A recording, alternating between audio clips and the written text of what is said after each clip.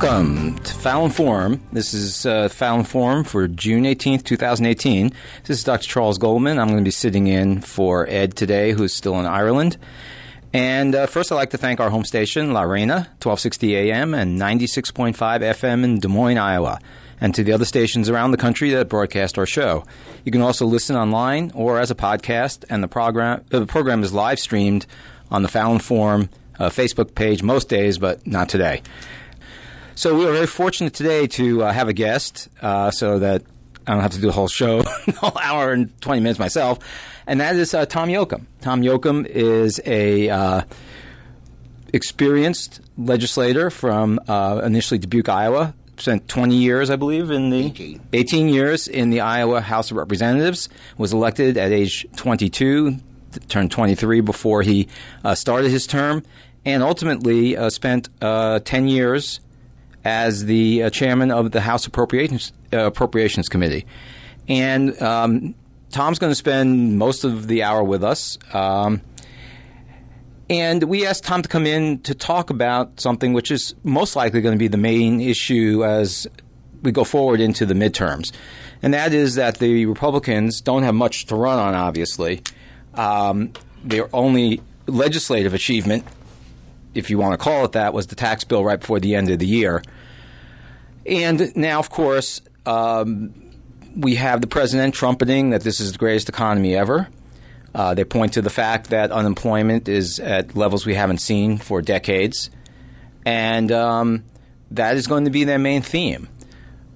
By the same token, wage growth is zero, and that has been the case for almost 40 years in the United States. In fact, it's gotten worse under Donald Trump as compared to the Obama administration. So the question is, and this is what we'll start with for Tom, what's wrong with this picture of supposedly low unemployment and wages going nowhere? Well, the unemployment rate had been going down before Trump was elected. The fact is, what Ed talked to me about when I came onto this program is he wanted to talk about income inequality, and basically, if you look at the situation that we have in 2017, Republicans in the legislature and the governor took two actions that are going to have long-term repercussions for working people. The first was when they basically gutted Chapter 20, which is the collective bargaining bill for public employees, and that affected every public worker. The second was when they gutted workers' compensation, which workers' compensation has always been a program that was put together for the benefit of workers and employers to give some stability. If you were injured on the job, you were guaranteed that you were going to get compensation that would allow you to maintain your lifestyle. So those two things went out the window. But that's really a continuation of the policy. We talk about income inequality and how do you fix that, and people talk about tax policy, people talk about legislation, but there are so many other things that factor into it, and what we're faced with in this election is, on the national level and on the state level, is who are the appointments that are being made, what can we do to strengthen a worker's right to organize. I mean, all of those things come into question. So the problem that we have is people are looking at the selection as an us against them, and if a candidate isn't pure enough, we're not going to vote for them. But we forget about the fact that what happens with the courts, what happens with legislation, what happens with tax policy, and how we can work together to promote issues that are important to us. Which issues do you see in particular as being the purity issues that are,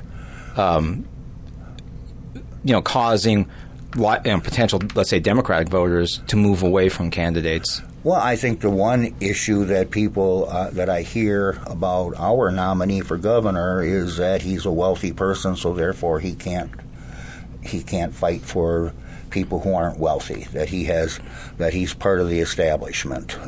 As opposed to the president, who is a populist hero and claims he's a billionaire. We don't really know. Well, the fact is that on issues that matter to working people, Fred Hubbell is the candidate who has the right positions and the right perspective and surrounds himself with the right people. So, in your perception, and you've gotten to see not just the national picture, but obviously in Iowa for a very long period of time, longer than myself, I mean, what are the factors that you think have created income inequality in the United States? And actually, before you answer that, I think it's an important thing to understand that when you're looking at the 0.1%, the people who we perceive as rich, it's not really income inequality. Most of those people have wealth that is handed to them from, family, et cetera. So it's not even income. The group that really is where the income inequality is the group right below them, what's being called now the 9.9%, whose average net worth is around $2.5 million. It's mostly mid-level professionals in corporations. It's physicians, it's lawyers, it's people like that. It's not small business owners, despite the discussion we always have about them being as part of that. And that's the group who does subsist on income. And that's the group, actually, that is more prone to be taxed because they make income. And that's the group that, in spite of all the talk about Donald Trump being elected by disaffected white working class, it was, in fact, people making on average $70,000 and $80,000 a year who voted primarily for Donald Trump. It was not necessarily the disaffected white working class voter. So, I mean, what has created that boundary between professionals and mid-level corporation people and people who work? And understand, people who work on production or are not supervisors in any enterprise make up 80% of the workforce. But they're going the wrong direction. Well, and I think you can point back to in the 1950s when unions were strong, when unions were probably at their strongest point in history after going through the 30s and the 40s. That economy, and that went from the 50s, 60s, and 70s, you had strong unions. There were laws that protected the right to bargain. There were laws that leveled the playing field between labor and management. When that started going downhill, when Reagan took care of PATCO and started in policies that were making it go in the other direction. Maybe you can remind the listeners. PATCO was the air traffic controllers who went on strike, and Reagan fired all of them. Before that, it was almost unheard of in Iowa and other states for you would have action. There would be a strike, and they would bring in strike breakers, and unions were weakened. Reagan appointed people to the National Labor Relations Board that were not friendly to unions, and that has been the policy ever since. There was a time when unions were strong. Even non-union employees benefited from it because you had, in the manufacturing section, you had union workers. There were companies who didn't want unions. Instead of spending millions of dollars to keep unions out, they paid their workers better and gave them better benefits to dissuade them from joining a union. It can all go back to that. I mean, frankly, as unions went downhill, so did the middle class. And you can tie that all back into it. And through the court system, through appointments, we've had people who were hostile to organized labor, and that in turn has affected a lot of industries and a lot of people. Yeah, I think it's an important point because there is no countervening power on the side of the workers anymore. I mean, the unions are down to 80% of their heyday in terms of membership, and the number of corporations is diminishing. Half of publicly traded corporations that were on the stock exchange 20 years ago are gone, and because of all the money that's being spent on mergers and acquisitions. And so here it's really interesting because once again the Republicans and the conservatives in particular took a term to their advantage, used the language to their advantage. They were the ones who pushed the right-to-work laws, just like right to life.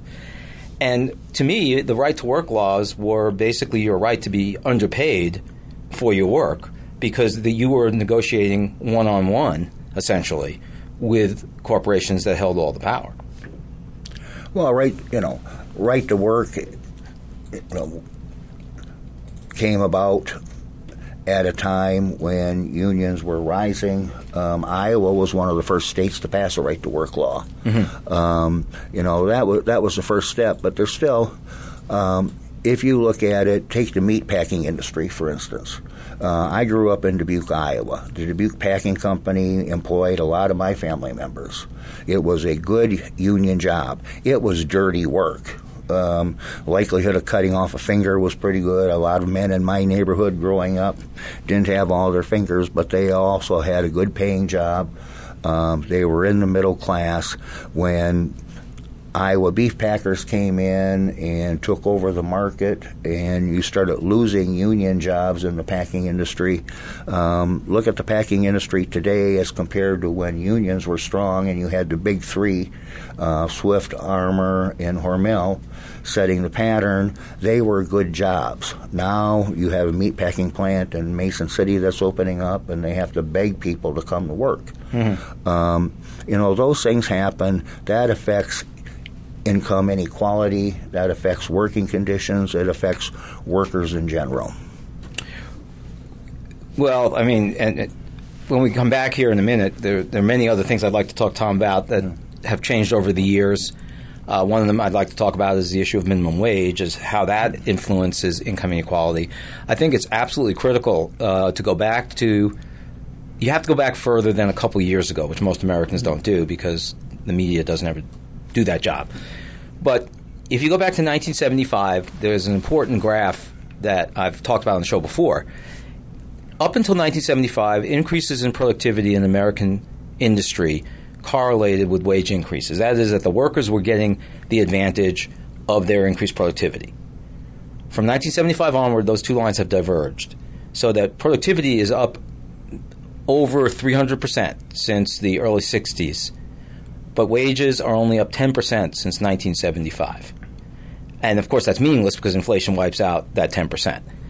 That is what's going on. So the question is, who's getting that money? The workers aren't getting that money. And one worker at a time is not going to be able to extract that money from corporations. And we're talking about income inequality, and we started to talk a little bit about the role of minimum wage in generating income inequality. And Tom was talking before about things that have gone through in Iowa, and one thing we didn't talk about was the shutting down of local prerogatives in terms of setting minimum wage. What are your thoughts on that? Well, first of all, I believe it was 1987, and that's when Branstad was governor and Democrats controlled both houses of the legislature. The chair of the Labor Committee at the time, Gary Scherzan, actually got legislation passed establishing an Iowa minimum wage. And at the time, I think the Iowa minimum wage was like 50 cents higher. I don't have the exact figure than the federal minimum wage. And that set in motion what we had hoped to be, once we had that established, that we could go in and continue to increase the state minimum wage above the federal minimum wage. That didn't happen. Eventually, the federal minimum wage caught up to the Iowa minimum wage, and then I believe in 2007, Democrats increased the minimum wage for the first time in 20 years. Again, I think, and that is the minimum wage in Iowa right now. And will be indefinitely as long as the Republicans are charged. And what they failed to do, and I wish they would have, and I believe even the floor manager of the bill thought at the time that we would have been better off indexing so that it would automatically increase, but they didn't do that, and so we're stuck in the situation we have now.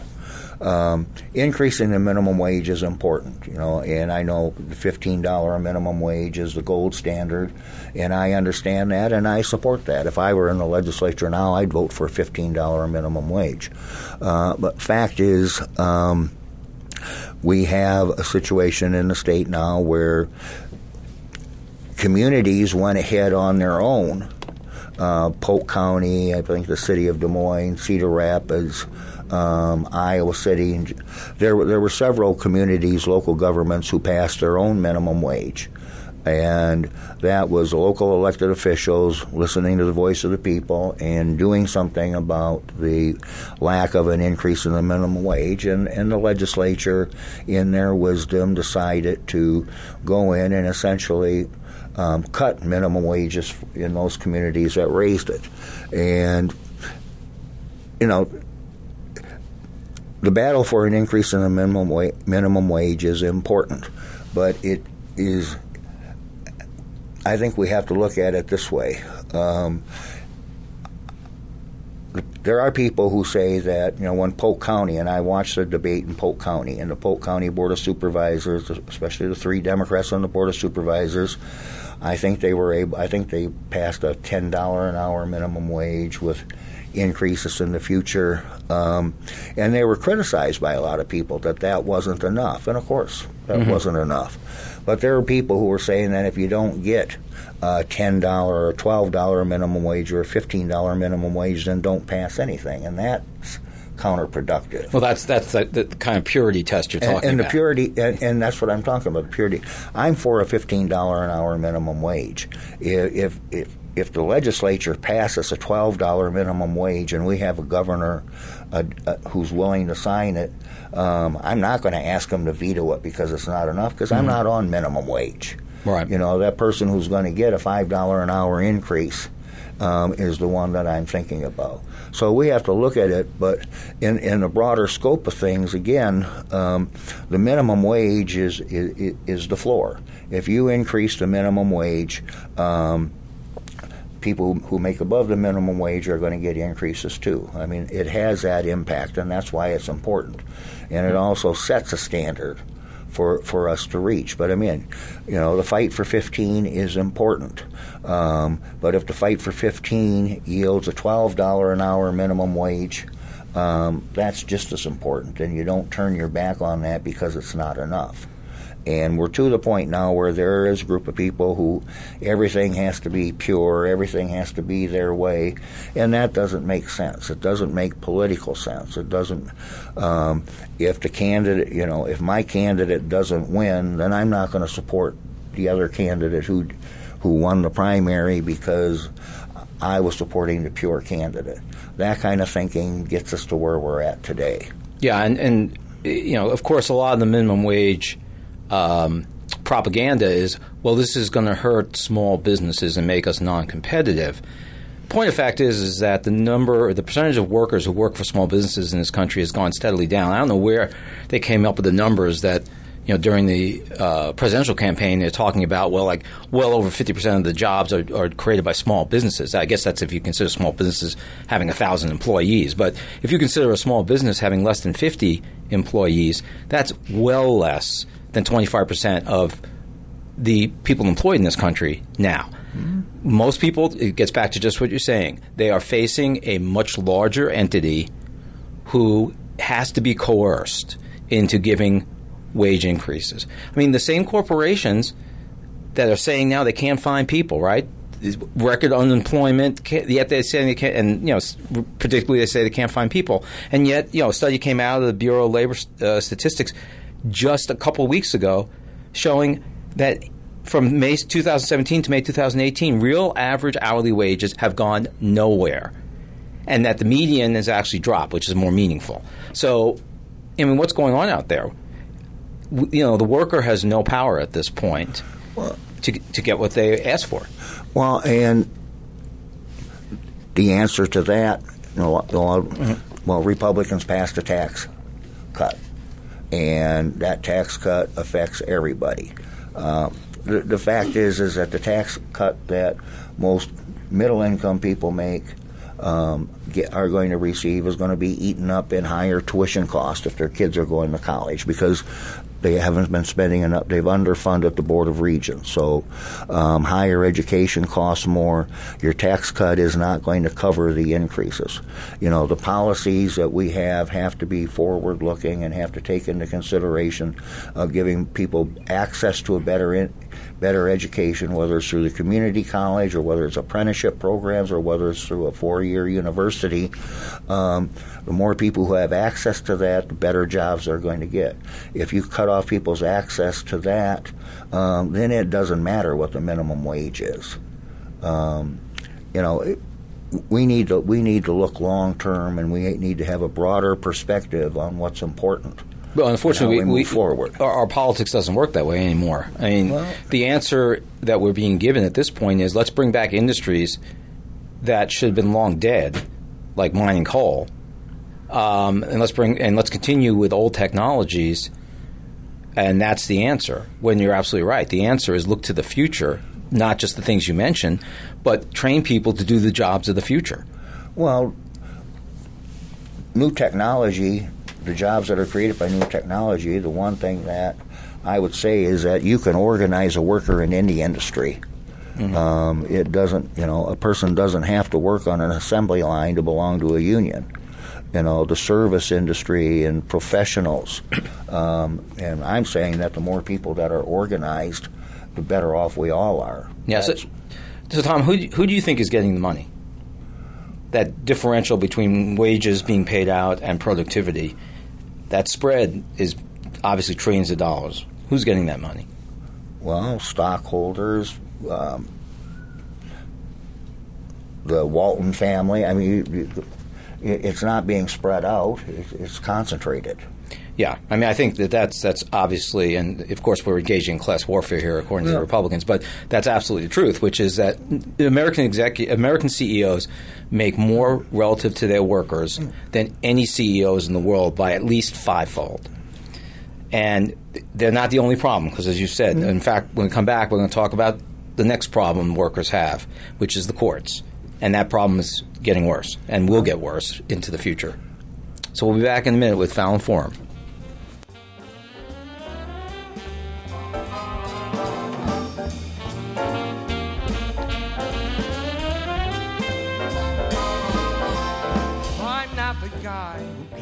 To the Fallon Forum. This is Dr. Charles Goldman sitting in for Ed, who's off in Ireland. So once again, we have Tom Yoakum here with us, and we are talking about income inequality, both here in Iowa and nationally.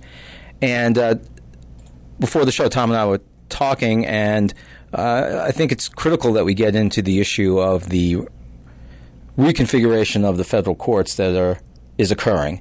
Now, obviously, the biggest one is the Supreme Court, in which Neil Gorsuch was inserted in probably one of the most reprehensible episodes in legislative history in the United States, taking away a sitting president's right to nominate a Supreme Court justice, waiting to see who was going to win the election.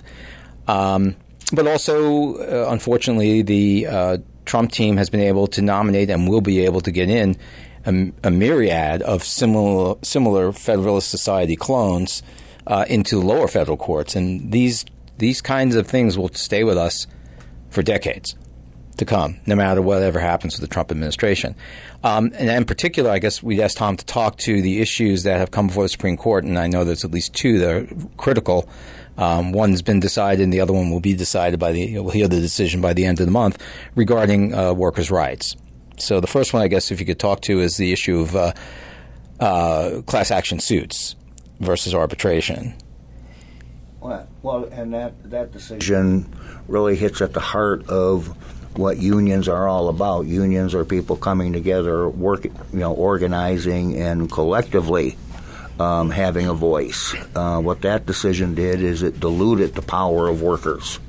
An individual against a corporation doesn't stand a chance. Our president, and it's hard for me to say that, but our president had a history of being sued by small contractors who he refused to pay or underpaid, and he would bury them in paper so that they couldn't afford to continue the lawsuit. That's what's going to happen to an individual against a corporation.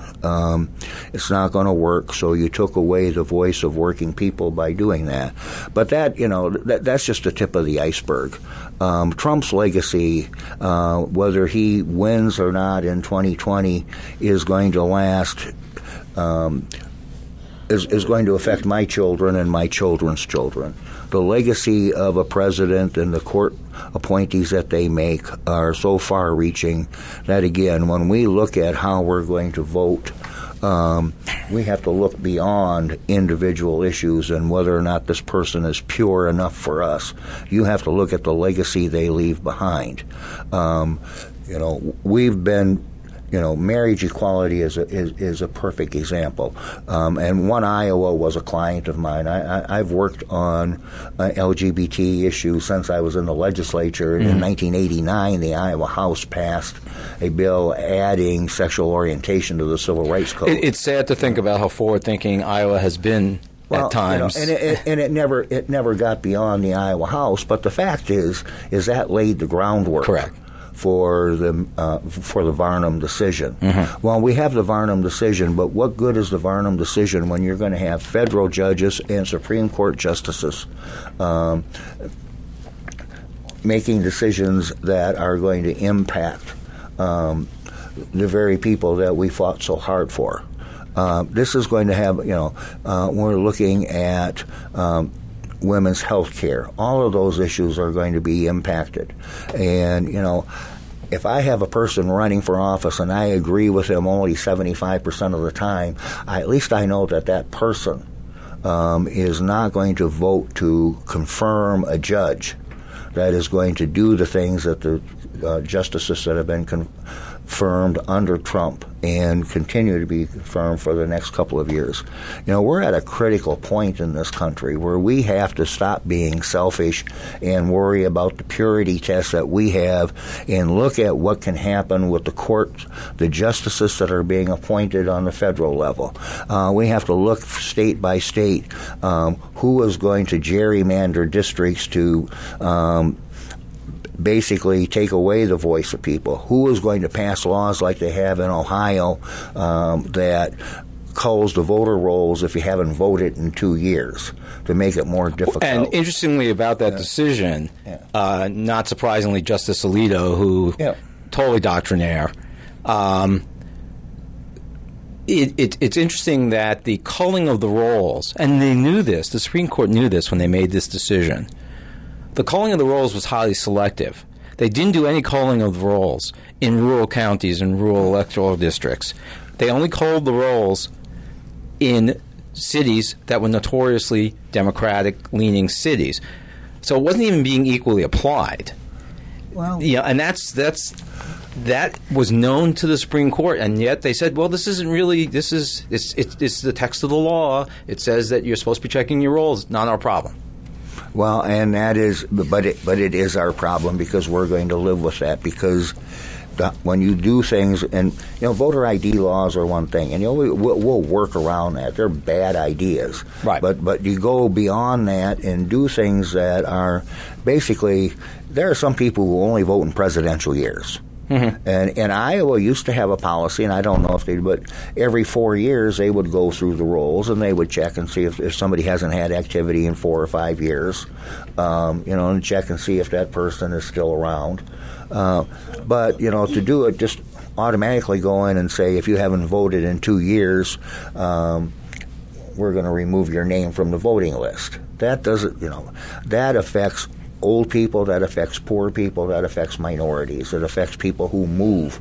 Right. And, in spite of cross-check and, all that goes on with that, it's not illegal to be registered in multiple states. It's simply illegal to vote in multiple states. Absolutely, yeah. So what I'm saying, there are consequences, and we have to be smarter than the opposition. Well, and to go back to the decision in the Epic case, I'm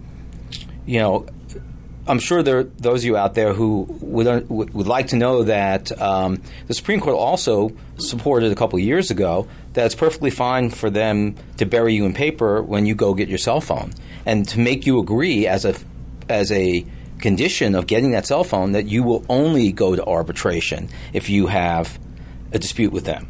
And arbitration inherently favors the corporation. And as you're saying, an individual worker, and these are oftentimes things like either disability issues or not being paid overtime. it's not worth that much money to a lawyer to bring that case individually against a corporation. They're not going to take a case that's worth $3,000 to $4,000. That $3,000 to $4,000 is worth a lot to the person who hasn't been paid. But no lawyer is going to take on retainer a $3,000 to $4,000 case and then get buried in paper. Well, I'll spend $500,000 to keep from settling a $3,000 case if it means I'm not going to have to deal with 10,000 other $3,000 cases. Exactly. Now, it's that simple. The other case that's pending is the issue of whether it is an abridgment of First Amendment rights that other people who are not members of the union have to be have to pay union dues to the degree that they get the advantage of the union bargaining for them. That case has not been decided yet, but it was 4-4 after Scalia died. We don't have to guess how Gorsuch is going to vote. No, and again, and you're talking about fair share policies. And a fair share policy means if you're a member of a bargaining unit as it pertains to public employees, just use that as an example. If you're a member of the bargaining unit, you don't. If you're covered by the agreement, you don't have to be a member. You don't have to be a member of AFSCME to benefit from that. And by law, AFSCME has to represent you if you have a grievance against your employer. All Fair Share says is that they take into consideration what that service is worth, and they charge a portion of what – it's not union dues. If your union dues are $50 a month or $20 a month, your fair share might be $10 a month in order to pay for the union to represent you. And again, it's a common sense thing. It used to be called agency shop. Mm-hmm. And, you know, if you get represented, nobody gets anything for free. If you benefit from the negotiated contract, if you benefit, if they have to if a union has to represent you, if you have a grievance, you should pay something for it. That's pretty simple. They're going the other way, and basically they're making it harder for unions to survive. And I think that's the ultimate goal, is to get rid of unions. And as you say, I mean, the heyday, the halcyon years for the American worker were post-World War II into the 60s. Yeah. And they do correspond to a couple things. Number one, the union enrollment being high and the unions being powerful. More corporations and distributed power among corporations, both market power in terms of integration, to deal with, which allowed them to play corporation against corporation. And the other thing, of course, which the Republicans don't want to hear, is it was also confiscatory, almost confiscatory tax rates as you got to the high income, people. Mm. And nevertheless, the post-war economy into the 60s boomed. And really the only thing that brought it down was the fact that the federal government was trying to fund the Vietnam War on the sly, and then taking on, obviously, social commitments that it previously didn't have. No. So what's your advice to workers out there, to non-supervisory production workers? What can they do? Well, join a union. A union card is a ticket to the middle class, but more importantly, vote for your long-term interest. Don't sit home. Look at who, a lot of people vote against their interest. A lot of people stay home because they're not satisfied with the candidate. Somebody's going to make those policies, and make sure you have a voice in who is making those policies. Yeah, and I think we're clearly in an era when the American people will finally have the opportunity to see what is the result of conservative Republican orthodoxy being the being the leading philosophy of the time. Yeah, well, I get it that people are frustrated. I get it that there is not a lot of trust in institutions. I mean, Congress, can be a cesspool. It is a swamp across the board. Mm-hmm. But the fact is, you're not going to change it by throwing away your vote, and you're not going to change it by sitting at home. And I think that's good advice. Democracy is a participation sport, if that's what we have. Yeah. We're going to spice it up a little bit and talk about how evangelical Christianity is not just about what's going on outside of the D.C. Beltway. It's what's going on inside the D.C. Beltway and how it kind of merges with climate change denial. So, it's interesting. Tom and I are around the same age. I assume that you had to read Tocqueville's book on democracy in America when you were in school. Yeah, everyone read that. I went to Catholic schools. Okay, so and in that book, the fear that Tocqueville documents is of a tyranny of the majority. That the American democracy, the American republic, was set up to avoid a tyranny of the majority. And what we have now in the United States is obviously a tyranny of the minority.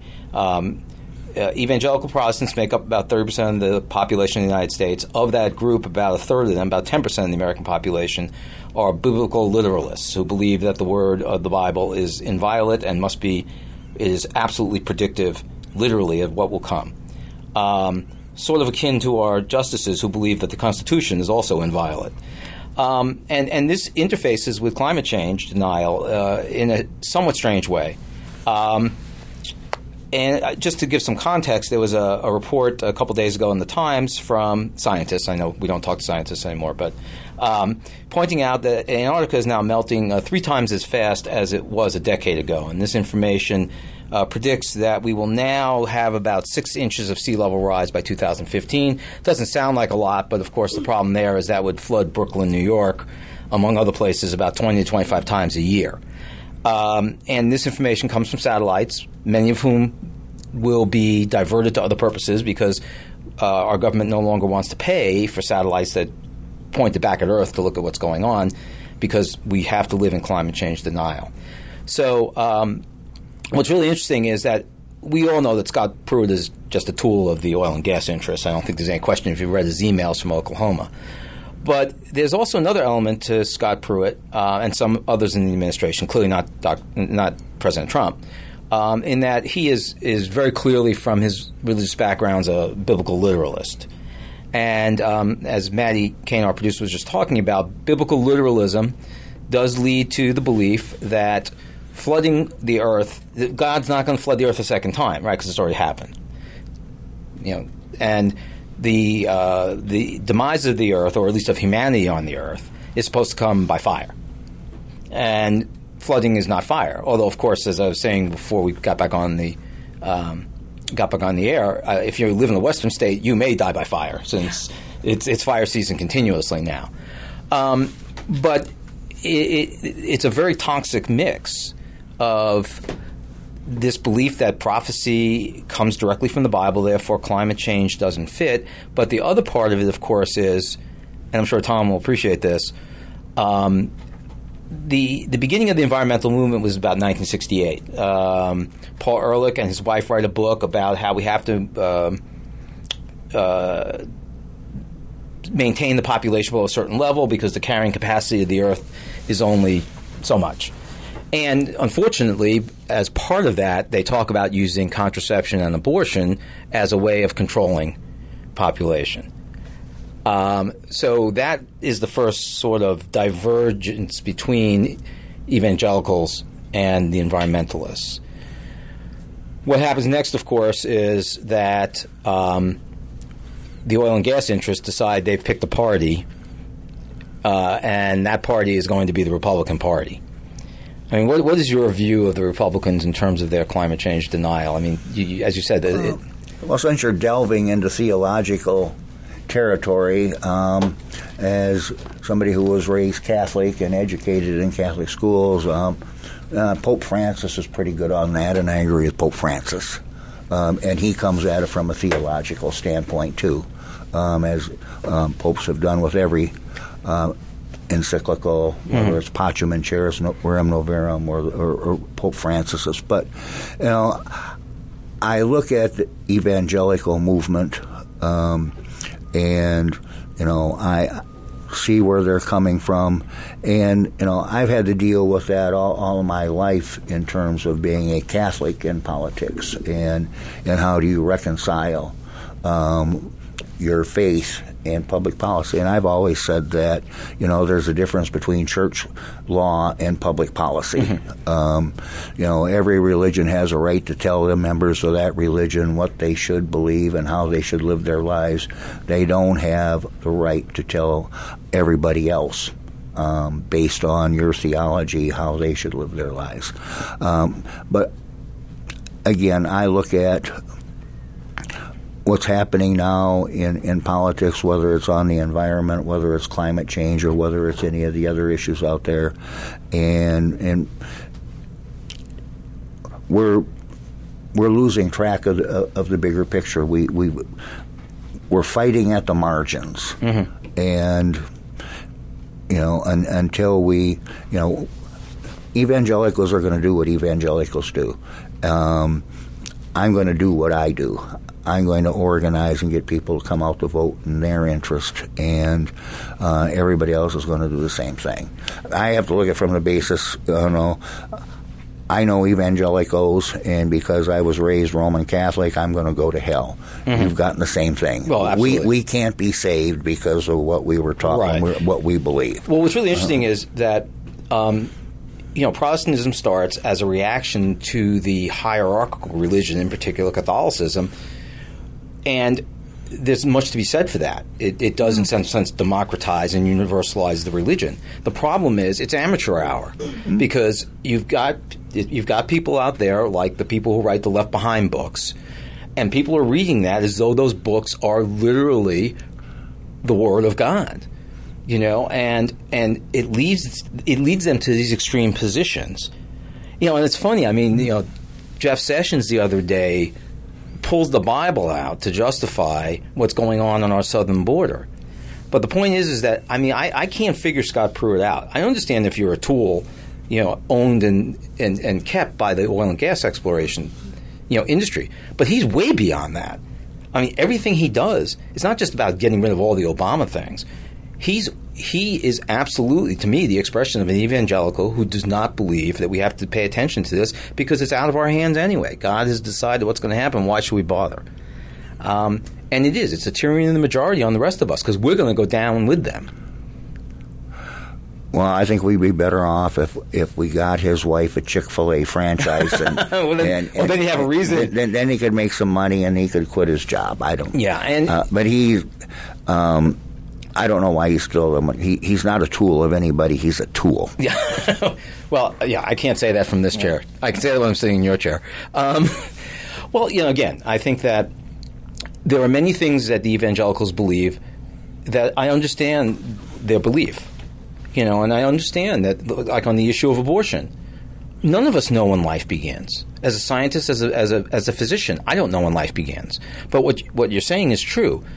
In the public policy arena, sometimes you have to move; those things have to be put in the background and do what's good for the majority of people.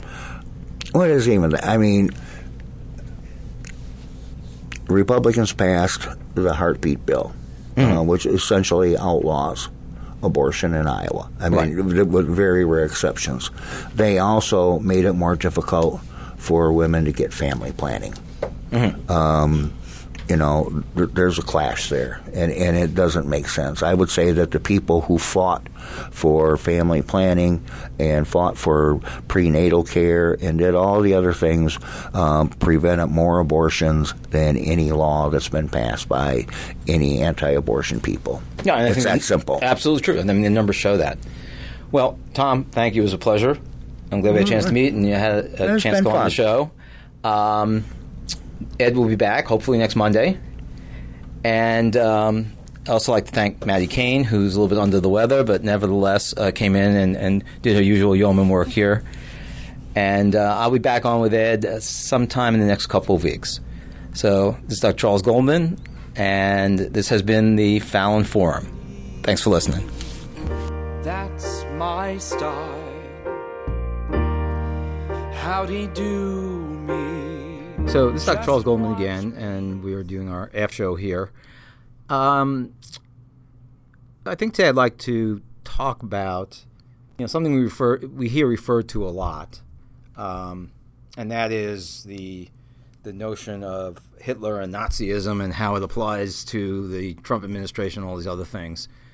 But I think it's worthwhile going back and maybe looking at something which is not particularly out of American history that gets neglected. I mean, in terms of American racism, how American racism, and here not just specifically racism, but also in particular prejudice against the disabled, was used by the Nazis, Hitler and others, to buttress their own racial beliefs. And in fact, ironically, one of the movements which we now associate with American liberalism, that is Planned Parenthood, started as a eugenics movement and not a particularly desirable eugenics movement, if there is any such thing as a desirable eugenics movement. And there's been some recent scholarship looking at the idea that pre-World War II America influenced the Nazis in ways that most people have neglected. Now, for instance, one of the things that struck Hitler about the American racial experience was the fact that we seem to completely ignore the Holocaust that we visited on Native Americans in this country. And between 1500 and 1900, the Native American population of U.S. territories dropped from several million to under 200,000.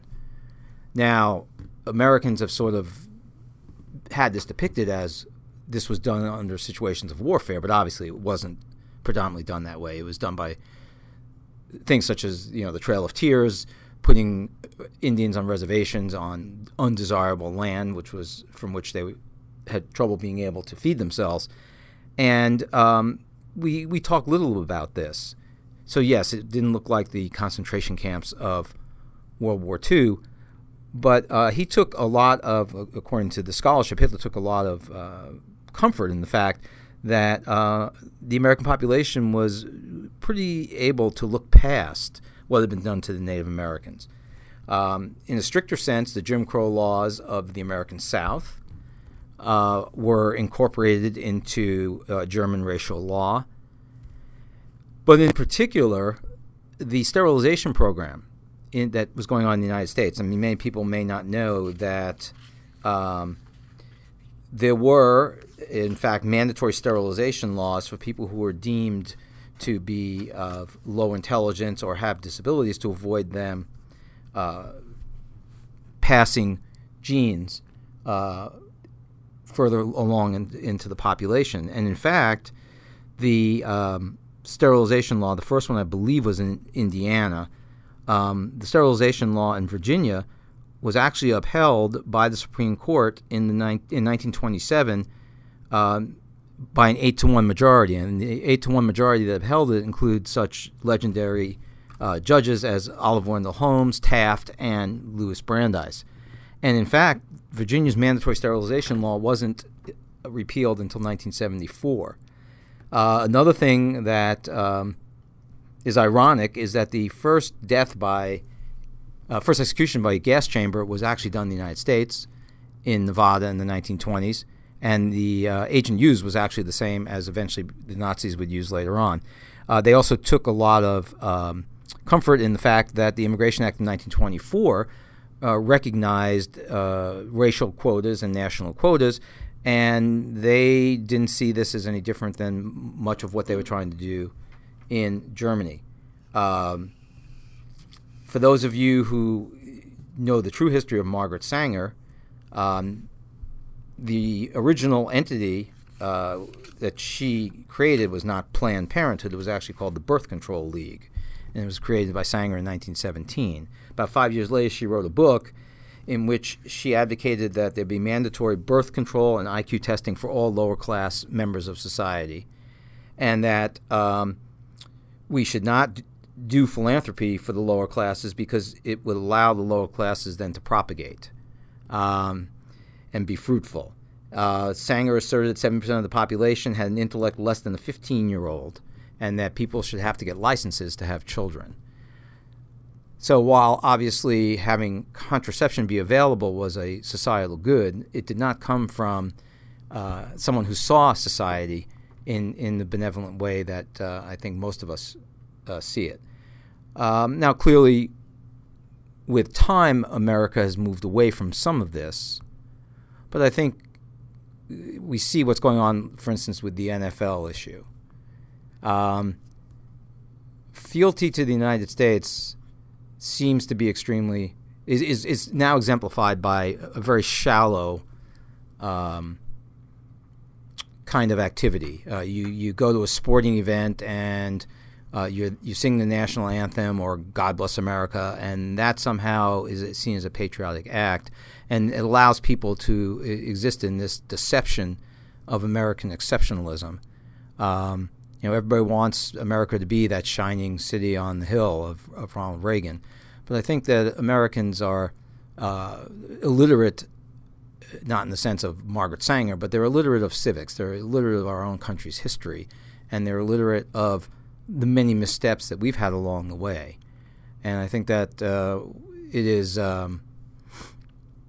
it's difficult for people who are educated, for me to see people who are educated who are so unwilling to see the institutional racism, sexism, views toward disabled that still predominate in this country. And I think a lot of people feel, well, I don't live in the American South and we didn't have anything to do with slavery. Well, that's not the only racial crimes that this country has committed. And I think it'd be worthwhile to understand that the fact that Nazism still seems to have an appeal for a portion of our population is really not all that surprising. There are many elements that are fairly recent in our body politic that, as I said, Hitler and Nazi thinkers were able to look at America as an example for what they were doing. And I know that's not how it's depicted, not how it's depicted in American war films or anything else, but that is the reality. I think it is time for us to be sanguine about some of the things that this country has supported in the past and hopefully will not support going into the future. Once again, this is the Fallon Forum. It's Dr. Charles Goldman.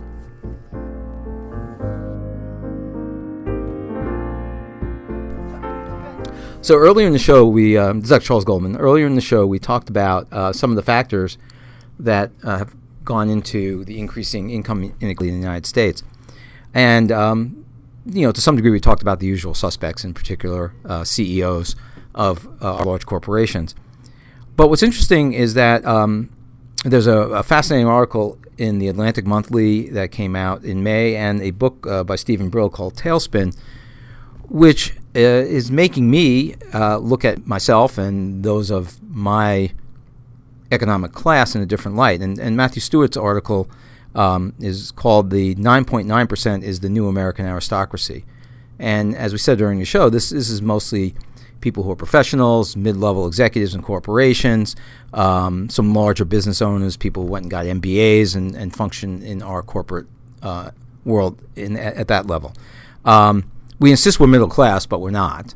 And we clearly are diverging away from the other 90% of people in our society in terms of economic achievement. Not unsurprisingly, 90% of that class is white.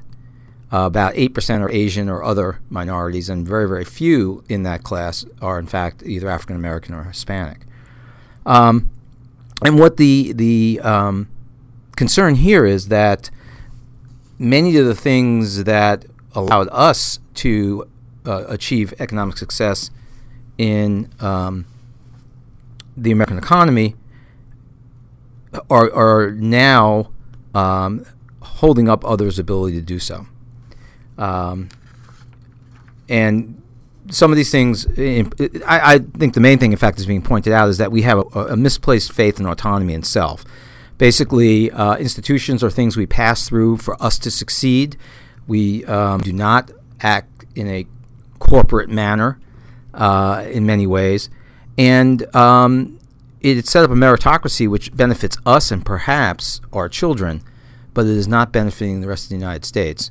And I think that as a class, we need to re-examine whether all these things that we think we've done are should be continued, because there's a whole burgeoning population behind us is not going to succeed by emulating what we've done up to this point.